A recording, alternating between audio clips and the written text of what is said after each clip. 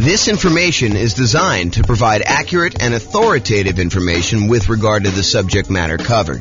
It is offered with the understanding that the presenters are not engaged in rendering legal, accounting, or other professional services. If legal advice or other expert advice is required, the services of a competent professional should be sought. Welcome to the Burbank Real Estate Investing and Real Estate Financial Planning Podcast. Learn all about investing in real estate in Burbank, California, with a combination of real estate financial planning and modeling with numbers specific to Burbank, plus syndicated, more generalized recordings of live and pre-recorded real estate investing classes.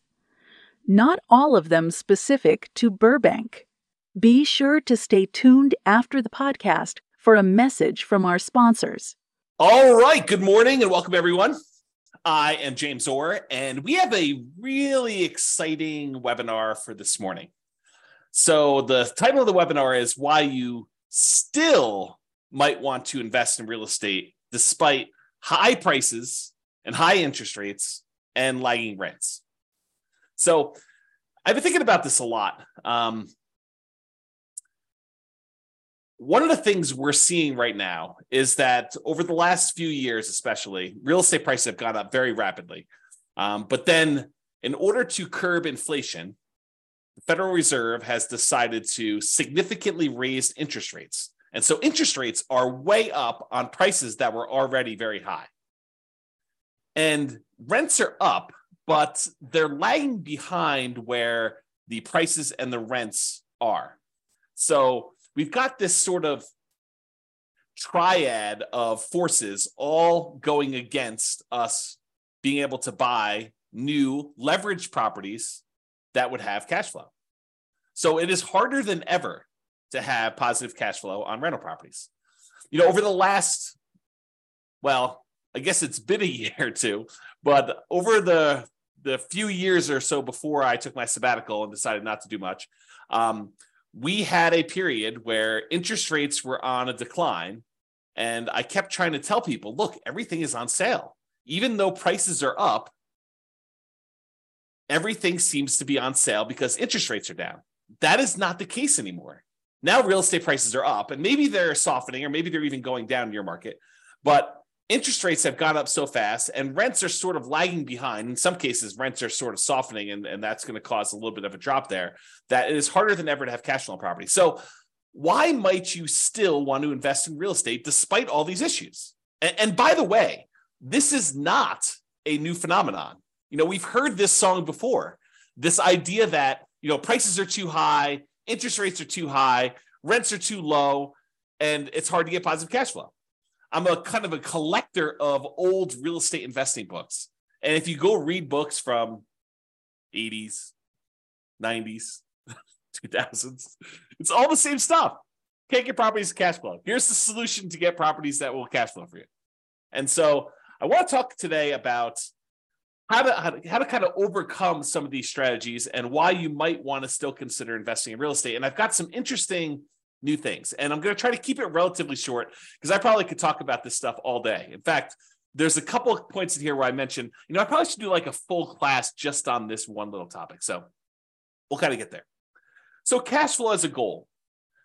So many real estate investors are focused on cash flow because of how you think about what it means to be financially independent.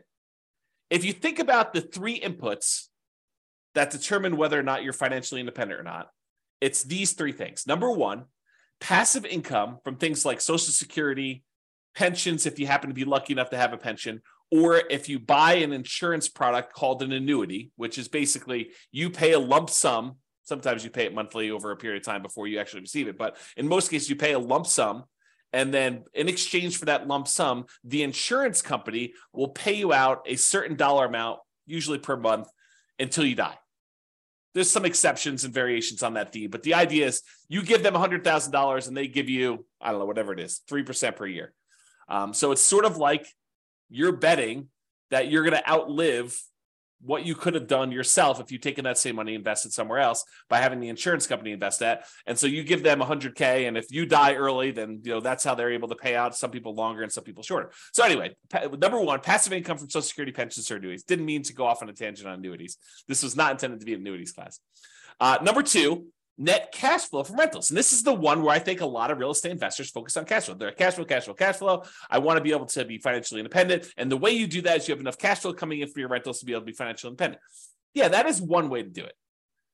The third way is a yearly safe withdrawal rate, a percentage of your assets that you have invested somewhere else that you could safely pull out, usually from the return, although you could dip into principal in some cases, on some type of invested assets, usually stocks, bonds, commodities. People aren't talking about Bitcoin quite as much anymore, except for the lawsuits and stuff. So, but that's an example of another invested asset.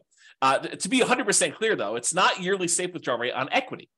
The equity is what's generating your cash flow. And this is another kind of sub problem to what we're seeing in our current environment. Prices have gone up over the last few years, and anyone who's owned these rental properties, now we're in this really unique situation where we've got a bunch of equity in a rental property and a really good interest rate on our mortgage in a lot of cases, unless it's paid off. And so you're kind of stuck with this thing where you've got a ton of equity, and so your return on equity has gone down quite a bit. And you're like, well, I can't really, well, you can, but I think a lot of people are choosing not to do a cash out refinance or rate and term. We're definitely not doing rate and term refinance if you already got a low one, but cash out refinance on a property, because you'd go from a 3.5% interest rate to a 7% interest rate. And so it gets really ugly when you do that. But there may still be, oh man, I'm off on these tangents. It may still be a good reason to do that, which I'll have to do in another class. That's not today's class. Oh boy. So those are the three reasons why.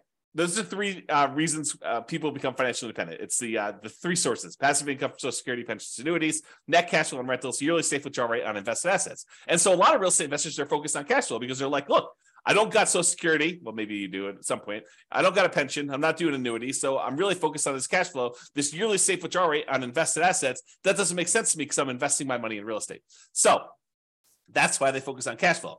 Although there are some ways to kind of get around that, which we'll discuss here very briefly. So in other webinars, which is not today, we've talked about how to improve cash flow. And there's a lot of really good strategies that still apply today. There's a class I did, I think it's called the How to Improve Cash Flow Workshop. You can go watch that. It's good stuff. Go into a lot more detail on all the different ways to improve cash flow. It's based on the lowest monthly payment guarantee I had and the maximum cash flow guarantee, kind of combine those two into one class to show you how to improve cash flow. So even if you could improve cash flow, which you can, it still may not be great because of just our environment. But, and this is the big but for this class, cash flow isn't the only reason to invest in real estate. Two significant examples come to mind. Number one, you may want to build up an asset base, rental properties, something else, and then improve cash flow by converting to free and clear properties. So imagine for a minute, and I probably should do a whole class just on this topic, but imagine for a minute, you buy a rental property, you buy another rental property, buy another rental property, you eventually get to the point where you have 10 rental properties, and then you let them grow for a period of time, and then you sell off 5 of them, pay off the mortgages you have on them, take any of the proceeds you had from those 5, and pay off the remaining 5 that you kept. Now you've got 5 free and clear rental properties that'll cash flow a lot better. So you buy more than you need, you sell off some, and you pay off the others. And I've done a lot of modeling on this as a way to speed up your time to being financially independent. Turns out it's a lot faster. So even if you're not getting great cash flow on the properties now, but you've got some time, it may still make sense for you to buy the properties, then use the proceeds from selling them to pay off the other ones. Or another variation on this theme is you buy a bunch of rental properties, and because the overall return on the rental properties is usually greater than what you can get in stocks, and I'll show you an example of that today. I'll show you a bad example of that today to kind of make my point. But then you could have all these rental properties, and then as they grow over time, you could then take all those, sell off all of them, not just part of them to pay off the other ones, but sell off all of them, take that money and invest in something else like stocks, bonds, annuities, whatever you're going to do. And then you could use a yearly safe withdrawal rate on those invested assets, on the stocks then. So you kind of use your real estate as a kind of like booster rocket to get you where you want to go with a certain net worth. Then you use that net worth in order to live on a yearly safe withdrawal rate. So those are kind of like the two immediate exceptions of why cash flow isn't everything, right? So let's discuss building up assets and why specifically the first $100,000, acquiring the first $100,000 is the hardest. And then we'll return to real estate for building up your asset base. And for those of you that stick around to the end, I got some brand new stuff that I did yesterday, which I will share with you, which is crazy. I think it's going to blow your mind. It has to do with free and clear rental properties, buying properties for all cash, which I think a lot of people are like, that doesn't make sense. It takes so long and everything else. Well, not so fast. Not so fast on that one. Okay. All right. So here's a quote from Janet Lowe from, I think it's a book, Damn Right, Behind the Scenes with Berkshire Hathaway billionaire Charlie Munger. Charlie Munger, I think, is worth like $2.4 billion, something like that. What's a few hundred million here and there, when you're talking about billions, right? So here's a quote about Charlie. He's a billionaire. He's Warren Buffett's partner. They do a lot of investing, bounce ideas off each other. Really fascinating dude, super smart dude. So this is what Janet Lowe has to say about Warren Buffett, about Charlie Munger. Charlie Munger has said that accumulating the first 100,000 from a standing start with no seed money is the most difficult part of building wealth. Wow, a billionaire who is focused on investing for pretty much all his life says the first 100,000 is the most difficult. I'm continuing with the quote. Making the first million was the next big hurdle. So once you get to 100K, then your next goal is, hey, how do I get to this first million? Continue with the quote. To do that, a person must consistently underspend his income. Getting wealthy, he explains, is like rolling a snowball. It helps to start at the top of a long hill, start early, and try to roll that snowball for a very long time. So not practical advice. I mean, really good advice, but not practical in the sense that, how do you do it? So let's continue on. So here's an actual quote from Charlie about the same concept. He says, quote, the first 100,000 is a bitch, but you got to do it. I don't care what you have to do. If it means walking everywhere and not eating anything that wasn't purchased with a coupon, find a way to get your hands on $100,000. After that, you can ease off the gas a little bit. So again, not super practical yet, which we'll get to, but still super interesting. All right. So here is a chart showing how long it takes to save up for your first $100,000. And I've assumed a couple things with this. Now I'll go over my assumptions. I think it's important. The first thing is I assumed you're saving $10,000 a year. And, to kind of use Charlie Munger's quote, got to do whatever you have to do in order to save up that first 100K. And if it means scrimping and saving and, eating ramen noodles, doing whatever you have to do, got to do that. So I've assumed you're saving $10,000 per year, and I've assumed you're getting 7% interest on your money. So you're investing in stocks or something like that, and you're able to get 7%, which I don't think is like incredibly difficult over a long period of time. In any given month, it's hard to hit that number, but over a long period of time, I think 7% seems really reasonable. I've also assumed that you don't save this monthly. Basically, at the end of the year, you save up 10K and you invest that. So you'll notice there's no interest earned on the money in the first year. Basically, you deposit 10K and you have $10,000 at the end of year one. Then at the end of year two, you earn interest that's 7% on that first $10,000, and you invested another $10,000 at the end of year two. So at the end of year two, you have $20,700. $700 was interest on the first 10K, but you added another 10K. So $20,700 at the end of year two. And each year, each year your money grows until eventually, after 7.84 years, a long time, you get to $100,000. And you're thinking to yourself, incorrectly, I might add, but you're thinking to yourself, 7.84 years to get to $100,000. It's going to take me, 10 times that, 7.84 times 10, almost 80 years to get to $1 million. And I don't have 80 years. A lot of you are thinking.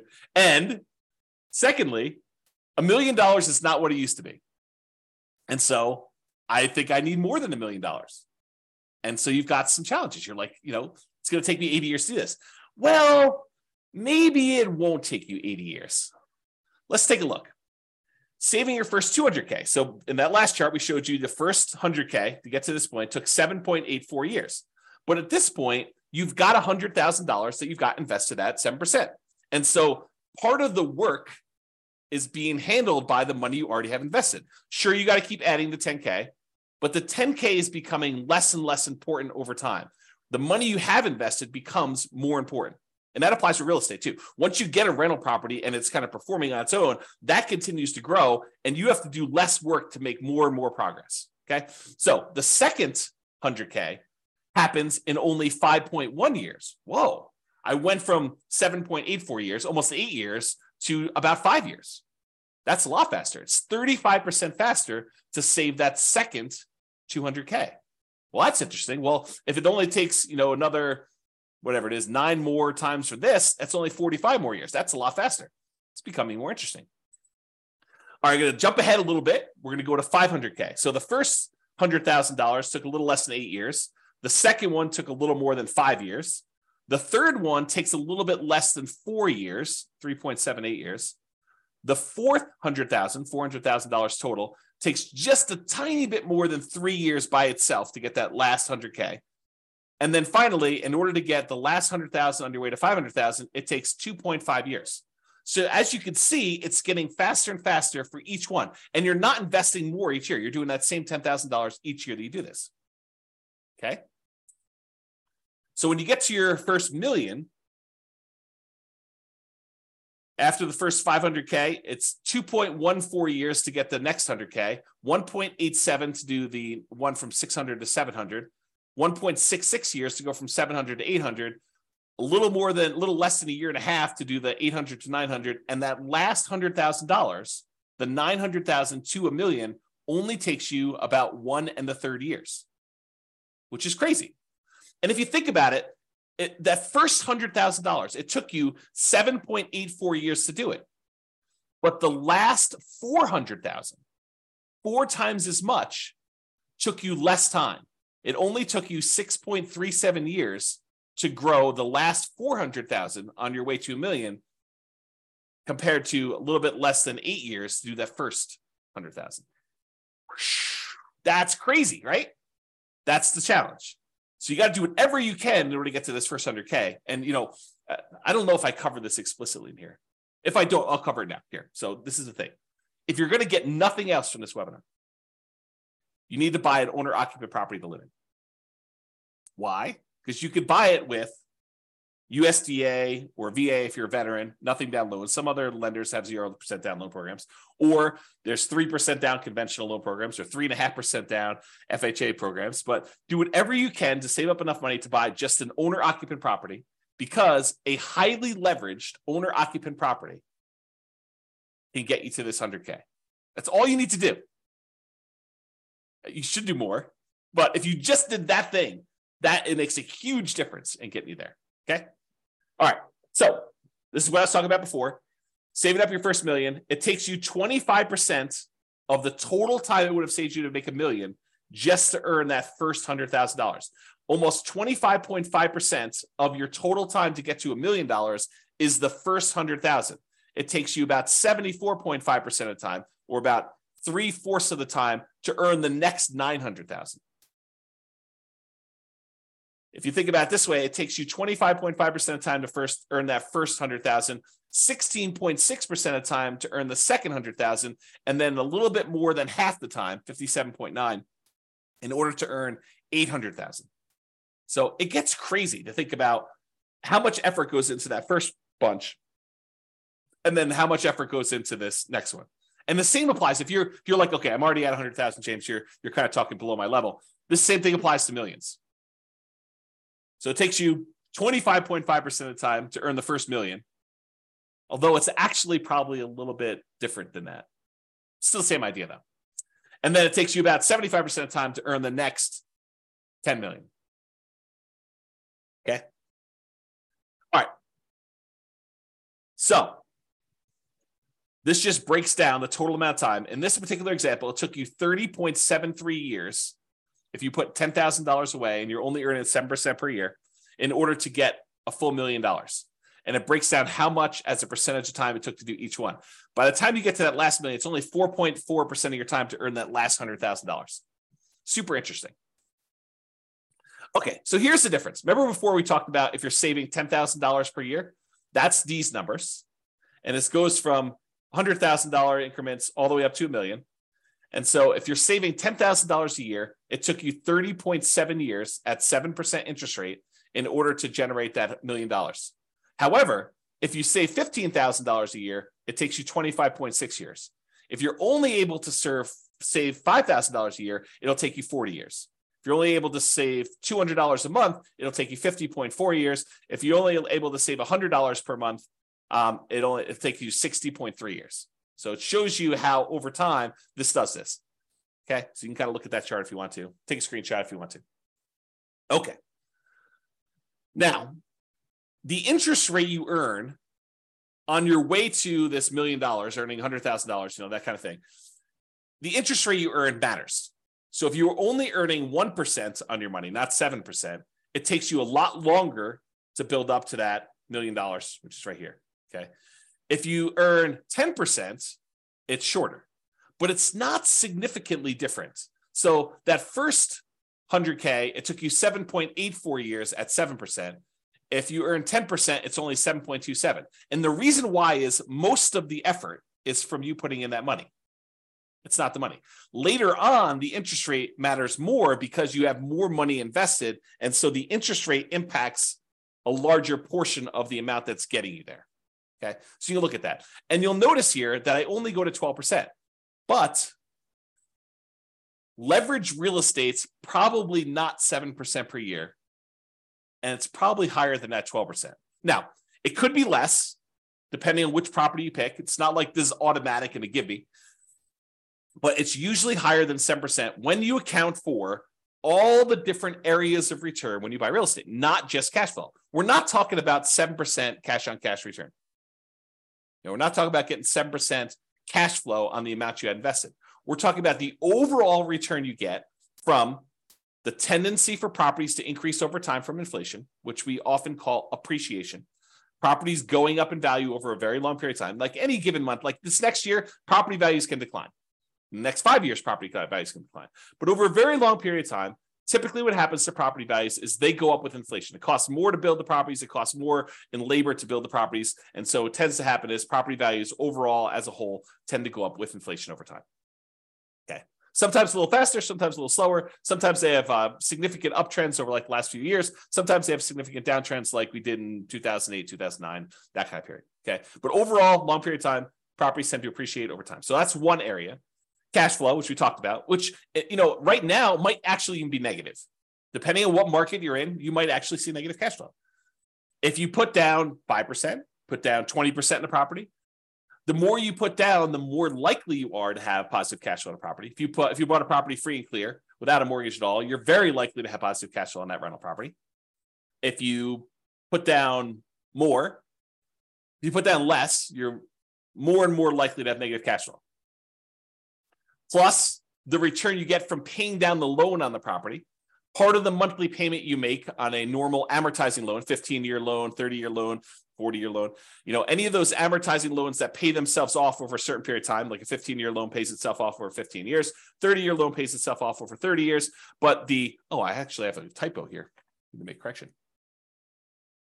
It says department pay down instead of debt pay down. Make a note.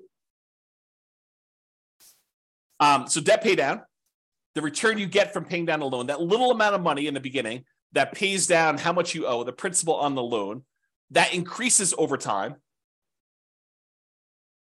And the amount you make from that is also a return.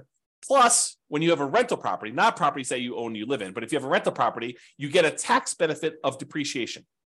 And man, I got to do some whole classes on depreciation because this is a tool that becomes very important in a market like now, where we have these high prices, high interest rates, lagging rents, and we're looking for deal alchemy, where we can kind of manipulate the return quadrants in order to get properties and have them overall cash flow less. So I need to do a whole class on depreciation, bonus depreciation, accelerated depreciation, things of that nature. But anyway, I digress. Oh boy. Really, this idea of depreciation, it's tax benefits the government gives you for owning rental property. And you are required to take it. If you don't take it, they assume you did. And so there's no reason not to take it. So you have this depreciation benefit for doing that. So the overall return from appreciation, the tendency for property values to increase over time, cash flow, after all your expenses on a property, what you net, debt pay down, paying down the loan on the property, and then the tax benefits from depreciation, which I like to call cash flow from depreciation, because it shows up either in less taxes from your paycheck, or at the end of the year, you get a big chunk back. Okay, so it's cash flow from depreciation. So those areas of return on leveraged properties, it tends to be higher than 7%. So if it's higher than 7%, that could be advantageous for you. And this is especially true if you acquire an owner-occupant property, one that you live in, as a primary residence with little or nothing down. So you go buy a property with a USDA or VA loan, you get nothing down on that, or you put a 3% down on a conventional loan, or 3.5% down on an FHA loan, or 5% down on a conventional loan, and you're able to buy a property that is highly leveraged. The returns from appreciation, debt pay down, depreciation, if you convert it to a rental after a period of time, those are all usually really, really good. The cash flow may be ugly because you got very little into the deal. And so you're looking at the overall return. And if you convert that property after living there for a year or two or whatever it is, and you convert that property to a rental property, what we normally call the nomad real estate investing strategy. You buy a property with little or nothing down, you live there for at least a year, and you convert it to a rental. If you kind of do that strategy, that could be very effective. Even in today's market, even with really, really negative cash flow. Because you got to look at, what's my alternative? I did a class once, it was called, Is Nomad Dead?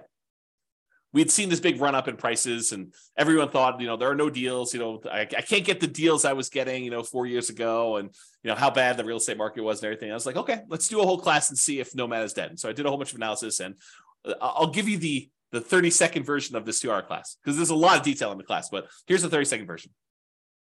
You calculate out whatever the return it is that you can get on the property that's sitting right in front of you. You find the best deal that you can in the marketplace right now. What's the best I could do? And you look at the return that you would get on that particular property. And you say, okay, it's whatever it is, 22%.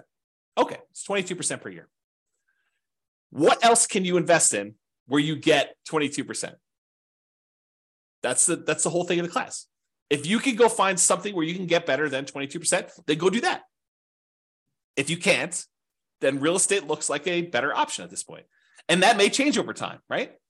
3 years from now, maybe I think I'm just investing in whatever, the new version of whatever the flavor of the week is, the new Dogecoin or Bitcoin or whatever the new thing is that people are looking at, NFTs. I saw this article. There's a company that is now buying your now lower valued NFTs so that you can take the tax write-off, so that you could do losses on your taxes, right? It's kind of a new industry that's popped up. So anyway, I digress here. The point is this idea that you look at an investment and you see the return that you can get on it, and you decide, is this for me? Yes or no? Right now it is, or right now it isn't.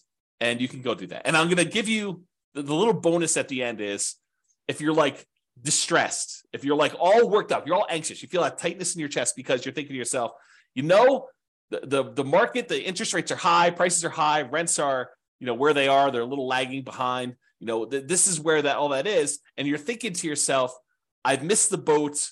I got to get another property. I got to be all constantly leveraged and constantly up there. I'm going to show you at least one slide. I need to do probably a whole class on this, maybe several, but I'm going to show you that breathe, relax. Even if you have to save up your money for another year or two and wait, it's not the end of the world. Chill out. But if you're like, hey, look, there's an investment in front of me, it makes sense to me, I'm going to do it, that sounds good. And you still might want to do that because of what I'm about to show you. Okay. So this is what I would consider a particularly bad property, right? It's I'll jump right to the bad spot. It's negative $8,000 a year in cash flow. Now you are buying it with 5% down, so you got very little money in the deal, but it's ugly. I mean, who wants to put out, whatever it is, almost $700 a month in negative cash flow? But as an aside, if you were going to save $10,000 a year in order to get that first 100K and kind of build on that, if saving that is really paying negative cash flow to kind of invest over time in order to own this rental property, that's not the end of the world either. If you think about it this way, I'll kind of go off on a tangent on this. If you had put enough down, this thing would have positive cash flow. But you chose to put a little down, and now you're choosing to take some money each month and paying the negative cash flow. Really, you're just paying the mortgage payment. You're not getting enough in to do it, so you have to supplement it. But you're paying that negative cash flow over time. It's sort of like you're able to make an investment in this rental property over time. You are investing a little bit of money each month in the form of negative cash flow as additional down payment that you didn't make elsewhere. Right? I mean, isn't that what you're doing? You could have put more down if you had, whatever this property is. I don't even know, $500,000. You could have put $500,000 down. It would have had positive cash flow from day one. Could have put probably $250,000 down. Had 50% mortgage on the property, and it probably would have positive cash flow. You chose, in this case, to put 5% down, and so you have negative cash flow. So instead of putting, $250,000 down, you put down $25,000, and now you're saying, I put down $25,000, and I'll pay in $8,000 per year in order to acquire this property that overall makes me, in this case, $4,286 net. So $8,000 from appreciation and change, almost $3,000 in debt pay down, and about $1,200 in tax benefits. So overall, it brings in, almost $4,300. Okay, so that's the dollars now. So this property does that. Now, if we look at how much you invested and the return you got in that investment, the appreciation is a 50% return on your initial down payment. So from appreciation, for the property value going up, and from the property going up in value, you're getting a 50% return on that. Your cash flow is negative, a lot, almost negative 50%. In fact, they almost offset, right? So the amount of money you're making for appreciation is offset by the amount of cash flow you're getting on this property. In this particular example, with putting very little down on a property that I admit is a deliberate bad choice, right? And if you're in a market where this is what you can get, this is what you can get, right? And this is what you got to decide on. The debt pay down portion of the return is 17.7%. And what's interesting about the top half of this quadrant, the appreciation of the cash flow, is those are speculative, right? We really don't know if next year the property is going to go up in value or if it's going to go down. We don't know if rents are going to improve, stay the same, or go down. So the top half is sort of a little speculative. We don't really know what's going to happen. We're speculating that the market is going to continue to do well. The bottom half of the returns, those are more certain. They're less speculative. The debt pay down portion is contractually guaranteed by you and the lender. When you get a loan, you sign an agreement with the lender that says, okay, you're going to make these regular payments for the next 30 years. And if you do that, this loan is going to be paid down by that amount. It's contractual. It's not speculative. It doesn't matter how the market does. Market could do good, market could do bad. It doesn't matter. You're getting that return. So debt pay down 17.7, and the tax benefits, unless they change tax law, which it's possible that they will, very unlikely, but possible, you're going to get 7.73%. So overall, the return you're getting when you add up that really negative cash flow portion, plus appreciation, plus debt pay down, plus tax benefits, you're getting 26.31%. On what I admit is a horrible deal. I don't want to say horrible because someone might actually buy this, right? I think this is the challenge. It is a deal I picked because it was ugly. The cash flow on it was not fun. So the question then becomes, can you go somewhere else and get better than a 26.31% return? And if you can, great. Then maybe this is why it says, I don't know what the title is, why you might still want to invest in real estate. Well, you might want to still invest in real estate because you're getting a 26.31% return, even with ugly cash flow. If you can go somewhere else and get a better return with similar risk characteristics, because you got to kind of take that into account, right? You can't go do, I'm going to go play roulette. I can get a 100% return on my money if I win at roulette. Yeah, maybe. Different risk characteristics, right? Okay. So anyway, if you can do better than 26.31, maybe you do something else. If this is the best you see, the best you've got available, then maybe you might want to still invest in real estate. Okay. So that's sort of the crux. Now, this was that years to save your next 100K. At 7%, it took 7.84 years to get that first 100K. At 25%, which this is 26.31. So at 25%, it's 5.61. So it's a lot faster. I didn't sum it up. I probably should sum it up in the future. But it just goes to show, like, by the time you get to that last 100K to get to $1 million, it's only 0.41 years at that rate versus this, I don't know, 1.24. And honestly, This is the problem we're seeing with other people right now in our marketplace. They've been building up their equity, right? The property values have been going up. They've been paying down their loan. They got really nice low interest rates, which the loan pays down a little faster when you do that. Your return on your debt pay down return is a little higher early on.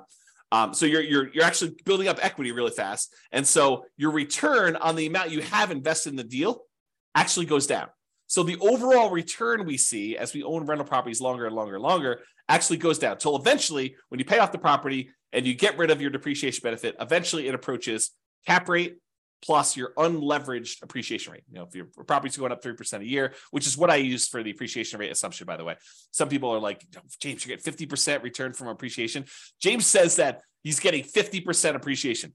No, I didn't say I'm getting 50% appreciation. I'm getting 3% appreciation, which seems very reasonable over a long period of time, especially considering the last few years. But 3% over a long period of time, it turns out the return from getting 3% appreciation is 50% when you only put 5% down and you have 1% in closing costs.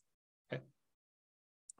I got distracted. I don't know where it was, but the idea here is you've got this good return that you're seeing, and it gets you there a lot faster.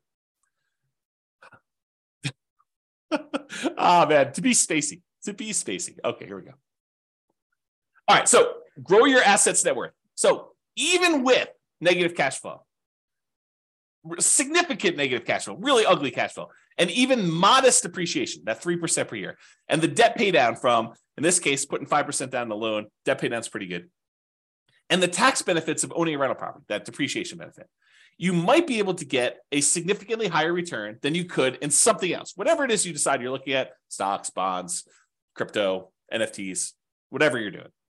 So you could use this return to grow your net worth, buy rental properties over time, get this higher return, 25%. Then one of two options. This is just kind of like two things to think about. Number one, and we talked about these earlier, sell some of the rentals to pay off the remaining ones with the net proceeds. The idea is you buy 10 rentals or whatever number makes sense for you. Then over a period of time, when you get closer to the point where you need to convert that money in order to be much more cash flow heavy, to be able to support yourself and be financially independent, you sell off 1, 2, 3, 4, 5, 6, whatever number it is to pay off the other ones that you still have. And then you have really, really good cash flow, free and clear properties on those. You kind of go from afterburners with leverage to completely unleveraged, owning those rental properties to do that. So, and by the way, I'm talking about net. When I do my analysis, I'm talking about net proceeds. Don't think to yourself, oh, the property's worth 500, I owe 350, so I have $150,000 in equity. No, that is not how that math works. If you go sell a property for 500 and you owe 350, you're not walking away with $150,000. It's net after real estate commissions. If you're going to sell it with a real estate agent, if you're going to sell by owning, maybe they'll save some of that in exchange for doing your own work. Your share of closing costs, not all closing costs are yours. Some of them are the buyers. And it's negotiable who pays a lot of those. Your capital gains taxes. So whatever the value of the property went up from where you bought it, you have capital gains taxes on those. And the government gives you this great benefit of depreciation, but there's this thing called depreciation recapture, which means the money that you got from depreciation, now the government says when you go and sell a property, you need to pay back a certain amount of that in a tax called depreciation recapture tax. So a combination of all those expenses need to be taken out. So what you thought was $150,000 in equity might be, depending on what happened and everything else, $75,000 or $100,000 or whatever it is. So it could be a significant bite out of that. So I'm talking about taking all the properties you have, selling off some of them, paying all those fees I just talked about, or eliminating them or deferring them. You could defer some of them with 1031 exchanges and stuff, although you wouldn't be able to pay off the properties with a 1031 exchange. I digress. We'll talk about that another day. But you could take all that proceeds, pay off the other properties, and then have some free clear properties to do that. Okay. So you use these higher returns you're getting on this leveraged rental properties, and then you use that in order to pay off some of the other ones. Or option number two, you take all the rental properties you acquired, they were kind of rocket boostering their way up. They've now grown in value. And instead of taking some of them, selling them and paying off the other ones, you sell off all of them and then decide to simplify your life, because owning rental properties is a little bit more complicated. Even if you have a property manager doing it, you need to manage the property manager. So now you take all the proceeds though, and you say, I'm done with all these rentals. They served me well while I had them. They did their job. Now I'm going to go invest in annuities or bonds or stocks or crypto or NFTs or whatever you're going to do, right? So you have this idea to do that, okay? So you sell off those, and then you take that and you put it into whatever it is that you're investing in, and you use a safe withdrawal rate on that money to do that. Or you go buy annuities and you use the annuity kind of return to do that. Okay. So that is one way to think about the return you're getting on there. So the question is, should you invest in real estate or stocks? And what I did, it's got to give you some background here. I went and I modeled this question. Should you invest in real estate or should you invest in stocks in over 300 US cities with their current real estate prices and their current rents and the current mortgage interest rates. And I adjusted for a little bit of standard of living. So I said, if you're in a really inexpensive market, you're probably living on this number, because that's what you basically need in order to afford properties in that market. But then I also said, in order to be considered financially independent, you need to replace that number in passive income and other things in order to be able to get to that number. So if you're in a market where I was like, hey, look, you need $5,000 in order to be able to do this, $5,000 per month, in order to be able to buy properties in that market, I also said that your passive income needs to equal $5,000 a month. If you're in a market that requires $10,000 a month in order to be able to buy properties there, then you need to replace $10,000 a month with passive income. So the bar to be financially independent in more expensive markets is also higher. I kind of made it that way. Okay. So what we're going to do is we're going to look at 3 different strategies. What if you did this nomad strategy where you went and you bought properties as an owner occupant, put 5% down, you have private mortgage insurance when you do that in almost all cases. There's some exceptions like VA loans, but VA loans got their own funding fee, which is essentially private mortgage insurance paid as one fee in advance. I digress. So you basically have this whole thing where you do a nomad, you're buying a property as an owner occupant, you got to live there for at least a year. It's a requirement of the lender. Then once you're done living there for a year, you can convert it to a rental. Sometimes it's more than a year in order to be able to have enough saved up to buy the next property. But you do that and you buy rental property after rental property after rental property until you get up to 10. I maxed you out of 10. And then once you're positive cash flow and any money you have invested in that kind of triggers to be financially independent, that's when you do it. So you're buying property as a nomad, doing it that way. I also modeled you doing 20% down. You're like, look, James, I'm not messing around with moving into properties and living there for a year. It sounds horrible to move 10 times. Okay, no problem. I will show you the math for doing 20% down, non-owner occupant. You don't have to move into the properties. I think I assumed that you bought a property to live in first, and then you did 20% down. Maybe I didn't. I did both, but I don't know what I did in the presentation. So I just assume you're buying 20% down, non-owner occupant properties where you're not moving in, you're just buying rentals with 20% down. And then I also did the same thing where you do 25% down. Okay.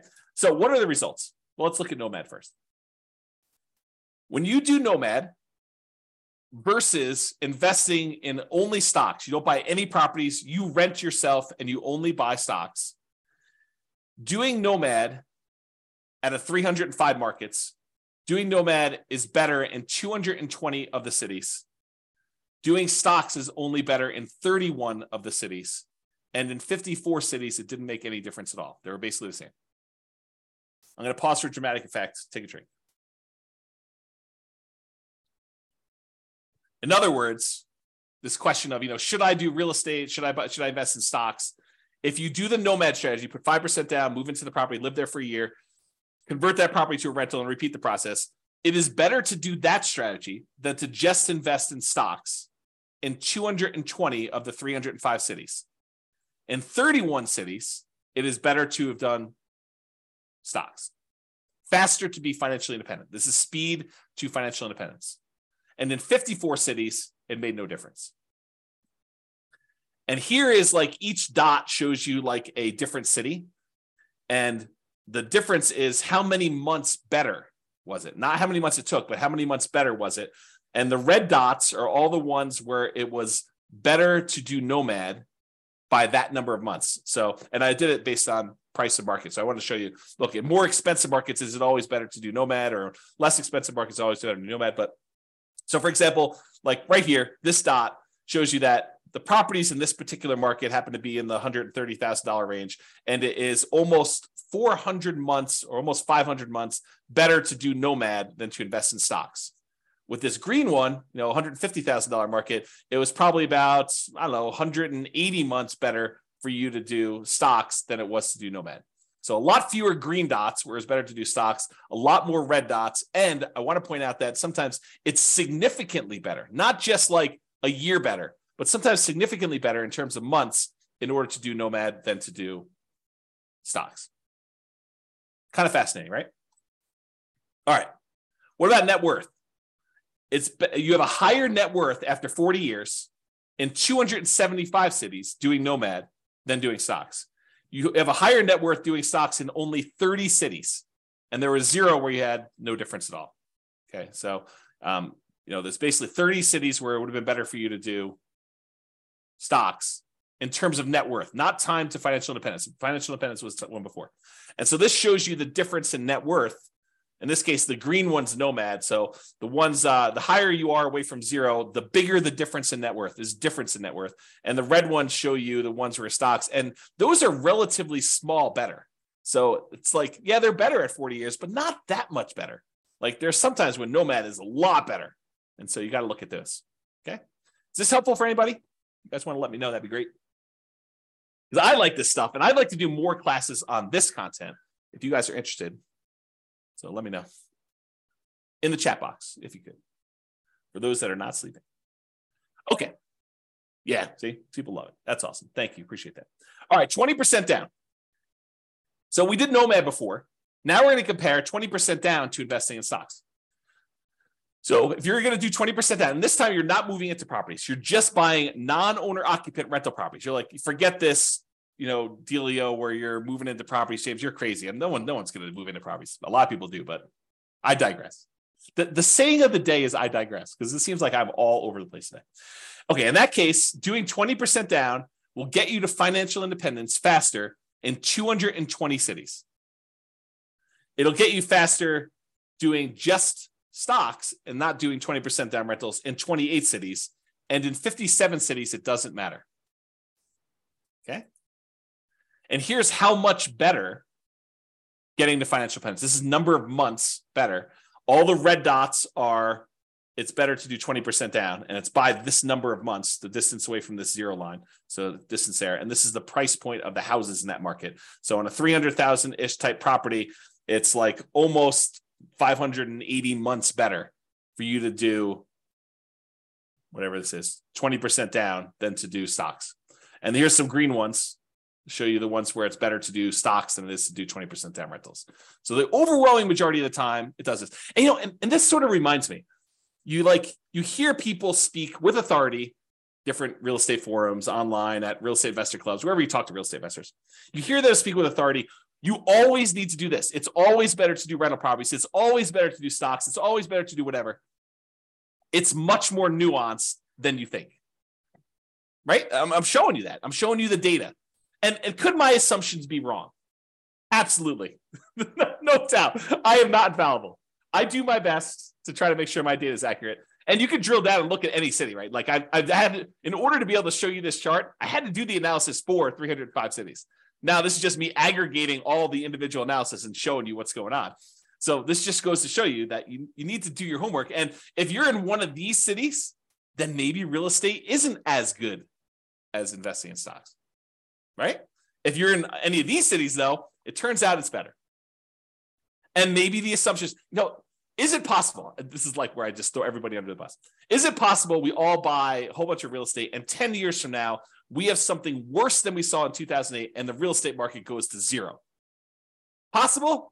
Maybe. I don't know, right? But who can predict the future?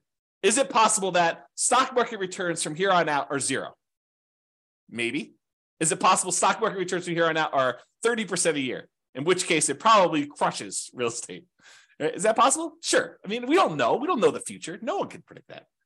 But I'm showing you based on some very reasonable assumptions. So I show you all my assumptions. You can go look at it, go dig into the city and look. Anyway, I digress. That is the saying of the day. So a lot faster for doing 20% down in a lot of cities, a little slower in others. Higher net worth. You have a higher net worth putting 20% down in 275 cities. You have a higher net worth investing only in stocks in 30 cities, higher than investing 20%. Okay, so 275 to 30. And then here's the net worth difference. Again, there's a lot sometimes with a very significant big difference, a lot of them with little difference, but sometimes it's a really significant difference if you invest in 20% down rentals versus doing that. And one other thing I'll add, when we talked about Nomad, you had to do it in your local marketplace, right? Because you're moving into the properties, you're owner occupying. So if you happen to be in, I don't know, pick any really expensive California city, you have to do it in that marketplace because you're moving in. When you do this 20% down plan, and you happen to be in a market where buying properties even with 20% down has really ugly cash flow, you can choose to pick another market. You can go pick a market that has historically better cash flow because you're not living in the properties. So you could be living in Los Angeles and decide I'm going to invest in Atlanta, right? As just an example. And I didn't model that, right? I modeled it forcing you to invest in your local market with those properties. So you maybe even these red ones, you could say, I happen to live in Los Angeles. Real estate historically has not cash flowed very well here. Maybe the overall return's better, but it has a cash flow here. Why don't I go pick a market that is better historically? And who knows what'll happen in the future. So you could do that. So there's even more to this. There's even more nuance flavor to this. Okay. All right, 25% down. We've I built up. You know what I'm talking about now. 25% now versus stocks. 25% down is better in 228 cities. Investing in stocks would have been better in 26 cities, and in 51 cities, it didn't matter. And this is time to financial independence. So it would have been faster to be financially independent if you put 25% down, bought non-owner occupant rentals in 228 cities. It would have been faster for you to be financially independent if you invested in stocks in 26 cities, and 51, it didn't matter. And then here's that distance, basically how much longer the difference between one and the other. And all the red ones are the 25% down. The green ones are you investing in stocks. And you can kind of look at this. And then higher net worth. You have a higher net worth investing in 25% down rentals in 277 cities. If you only invest in stocks, it was better in 28 cities and 0 with no difference. And then here's the difference in net worth. So sometimes it's really significant difference in net worth. Sometimes it's much, much lower. Okay. Last few slides. This is sort of the bonus content. Bonus content. All right. Claudia said, happy to see you again. Very good information. Awesome. Thank you. Good to see you. All right, cool. Buy rentals for cash. So I already showed you real estate is generally, there's exceptions, but generally faster, better net worth than stocks. Generally faster and also better net worth. Because we looked at both those, speed to financial independence and also size of net worth, right?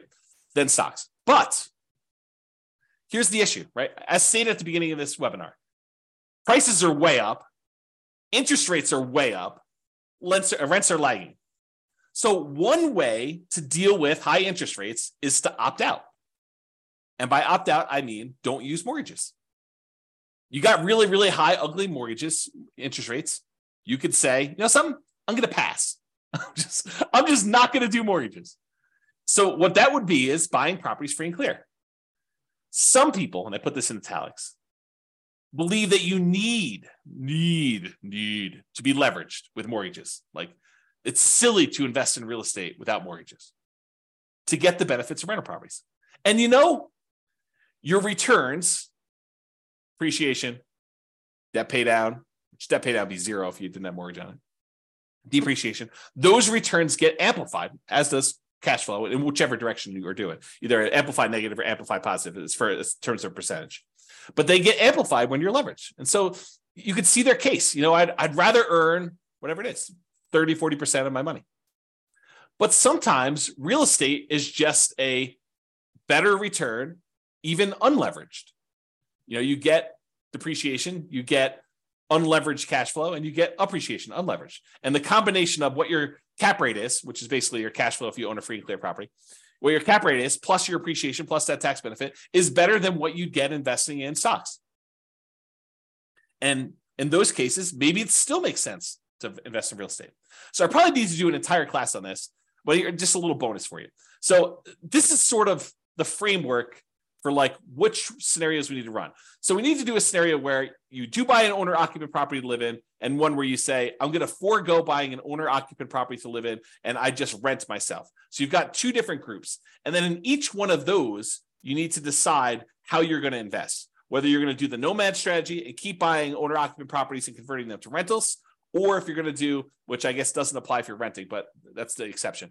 You're going to do nomad, you're going to do that. Or if you're going to buy an owner-occupant property or not buy an owner-occupant property and buy 20% down rentals for the rest of the time, or 25% down rentals for the rest of the time, or pay all cash and not get any mortgages at all and just buy investment properties without mortgages at all, okay? So those are sort of like the options, right? You either buy an owner-occupant or you rent.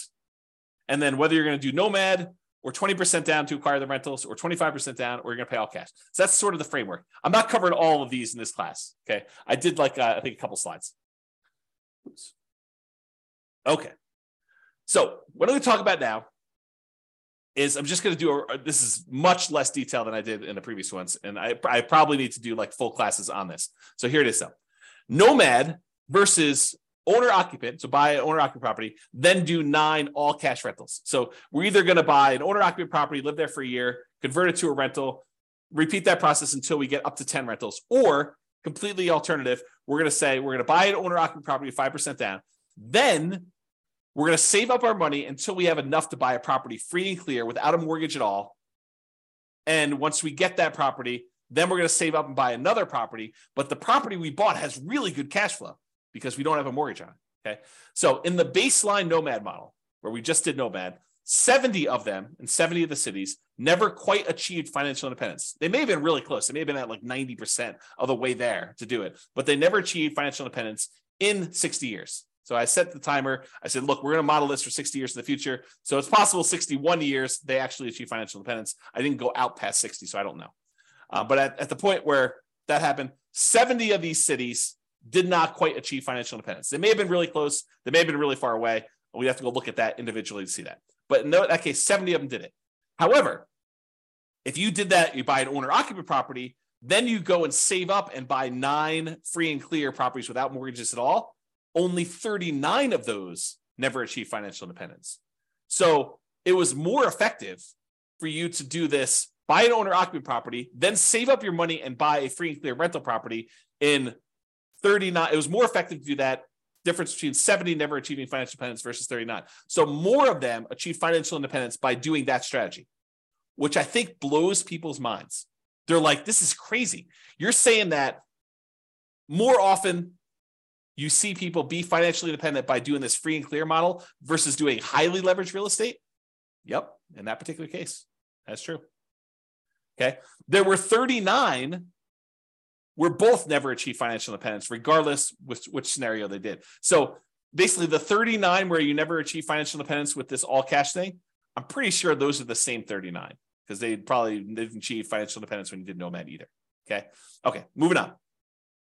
When you own or occupy, then you do 9 all cash rentals. On average, it achieves financial independence almost 2 years faster. What? Say that again, James. What'd you say? I just said that if you do the model where you buy an owner-occupant property and then you save up and you buy free and clear rentals, that on average, when the average of all 305 cities, on average, it's 2 years faster, 24 months faster for you to do that to be financially independent than to do the nomad baseline. 2 years faster to actually do free and clear? Yeah. Now, there are some where free and clear is where the nomad's faster. And there's some where the free and clear is faster. But on average, it's 2 years faster. Craziness. On median's the middlemost number, it's 35 months faster, almost 3 years faster. That's the middlemost number. Now, there is a lot more to this story. There's no way I could do this justice in just this one class. I'll do more classes on this in the future, provided you tell me you want them. If you say, James, this sucks. I don't want to do any more of these. But if you tell me, look, this is super interesting, I do want more of this, then let me know, and I will plan on doing more classes. I could do a deep dive just into this one scenario, talk about the assumptions, talk about kind of outliers, how this works. We can look at different cities. Okay. So yeah, Nick's like, yeah, please. That's awesome. All right. So here's the chart for this one. So achieving financial independence, it's faster to do the owner occupy than do 9 all cash rentals in 177 cities. In 86 cities, it's still faster to do nomad. In 42 cities, it doesn't matter. Interesting. All right. Same idea, except now I'm looking at 20% down or 25% down versus doing one owner occupant, all cash for 9 rentals. So in this one, I put 20% down, doing that non-owner occupant thing versus doing the owner occupant, then buying all cash. So make sure you guys are clear on what I'm saying here. In one model, we are just buying 20% down rental properties. And we did one owner occupant nomad to start with. So we bought a property owner occupant. Then from then on, we put 20% down and bought rental properties. In this other one, we bought an owner occupant property and then we saved up money and we bought properties all cash, free and clear. In 169 cities, it was better to do the all cash model. Versus in 93 cities, it was better to save 20% down to buy the rentals. And in 43 cities, it didn't matter. And this is in time to be financially independent. For the 25% down, with 25% down in 164 cities, it was better to do free and clear, to pay all cash for properties. It was better to do 25% down in 96 cities, and it made no difference at all in 45 cities. Craziness. All right. Look at that, just on time. Any final questions? Was that helpful for you guys? Did it sort of answer your question as, why might I still want to invest in real estate despite high prices, high interest rates, lagging rents? That was the intent. Kind of give you an expanded view of some more subtlety and nuance to this whole real estate investing question. Cash flow is not everything, and it's not the only approach. Leverage property cash flow. Is that helpful? Any final questions before I let you guys go? No questions? Oh, wait, one question. Awesome. You're very, very welcome. Yes, excellent content. You're very welcome, Nick. All right, guys, that's all I got for you. Have a great day. I am doing a class tomorrow, so if you want to log in for that, it's on cap rates. So anyway, I will talk to you all soon. Bye-bye for now. With home prices up, mortgage interest rates up, and rents up, but not quite enough to counteract the higher prices and interest rates, cash flow on rental properties in Burbank is harder than ever. Book a call with the Real Estate Financial Planner to apply our proprietary 88 strategies to improve cash flow on your rentals. See the show notes for a link to schedule your call and improve your cash flow today. If you're a real estate agent, lender, or professional in Burbank that wants to help our real estate investor listeners, consider reaching out to learn about collaboration opportunities with this podcast. We'd love to add more value to our listeners by having you assist our investors buy, sell, and finance their real estate investments. See the show notes to schedule a call to discuss collaboration opportunities.